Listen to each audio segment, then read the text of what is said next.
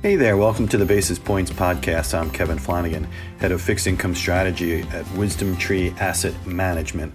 Well, one of the topics that's certainly been getting a lot of attention of late would be if the Federal Reserve decides to push negative rates. In other words, would they use the Fed funds target and push it into negative territory?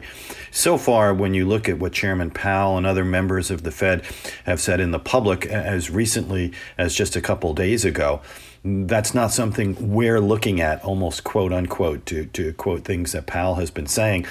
And I feel at this stage of the game, the Fed probably does not want to move in that direction, that they will focus on other policy tools. But, that doesn't stop the markets from moving in that direction. Matter of fact, Fed funds futures for January of year actually a couple of weeks ago did go into negative territory, back into positive territory now, albeit by just a basis point or two.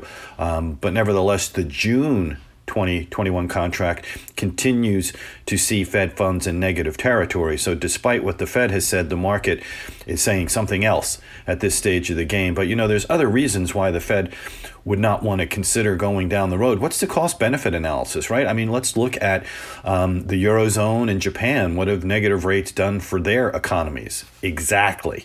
So I think what we're focusing on as well is what could happen, in the banking industry here, say in the U.S. and money market mutual funds or money market funds, which are much larger in size than where they are in Europe or Japan. And what are the ramifications? If the Fed goes negative, odds would favor money market yields going negative as well. And, as an investor, are you going to want to hold that, or would you rather be like, William Devane, right? In those gold commercials, would you rather hold real physical cash? And if that would be the case, if you saw withdrawals from these money market funds, that leaves less money available out there in terms of lending. So there are certain ramifications by doing this and negative repercussions potentially. Luckily for the Fed, they haven't had to go down that road, and they can kind of look at the Eurozone and Japan as two real-time examples of what can happen in that environment. So at this stage of the game, I think we're going to take the Fed at their word. Obviously, they've gone into uncharted territory so far this year, buying corporate bonds, buying short-term municipals in these various facilities that we're seeing, moving into the ETF investment grade and high yield corporate space.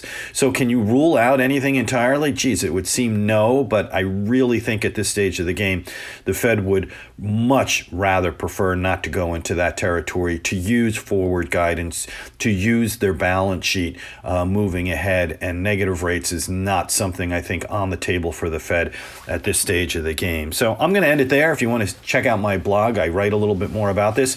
Please go to www.wisdomtree.com. Be well, everybody, and have a great rest of the week. And before investing, carefully consider a fund's investment objectives, risks, charges, and expenses contained in the prospectus available at wisdomtree.com. Read it carefully.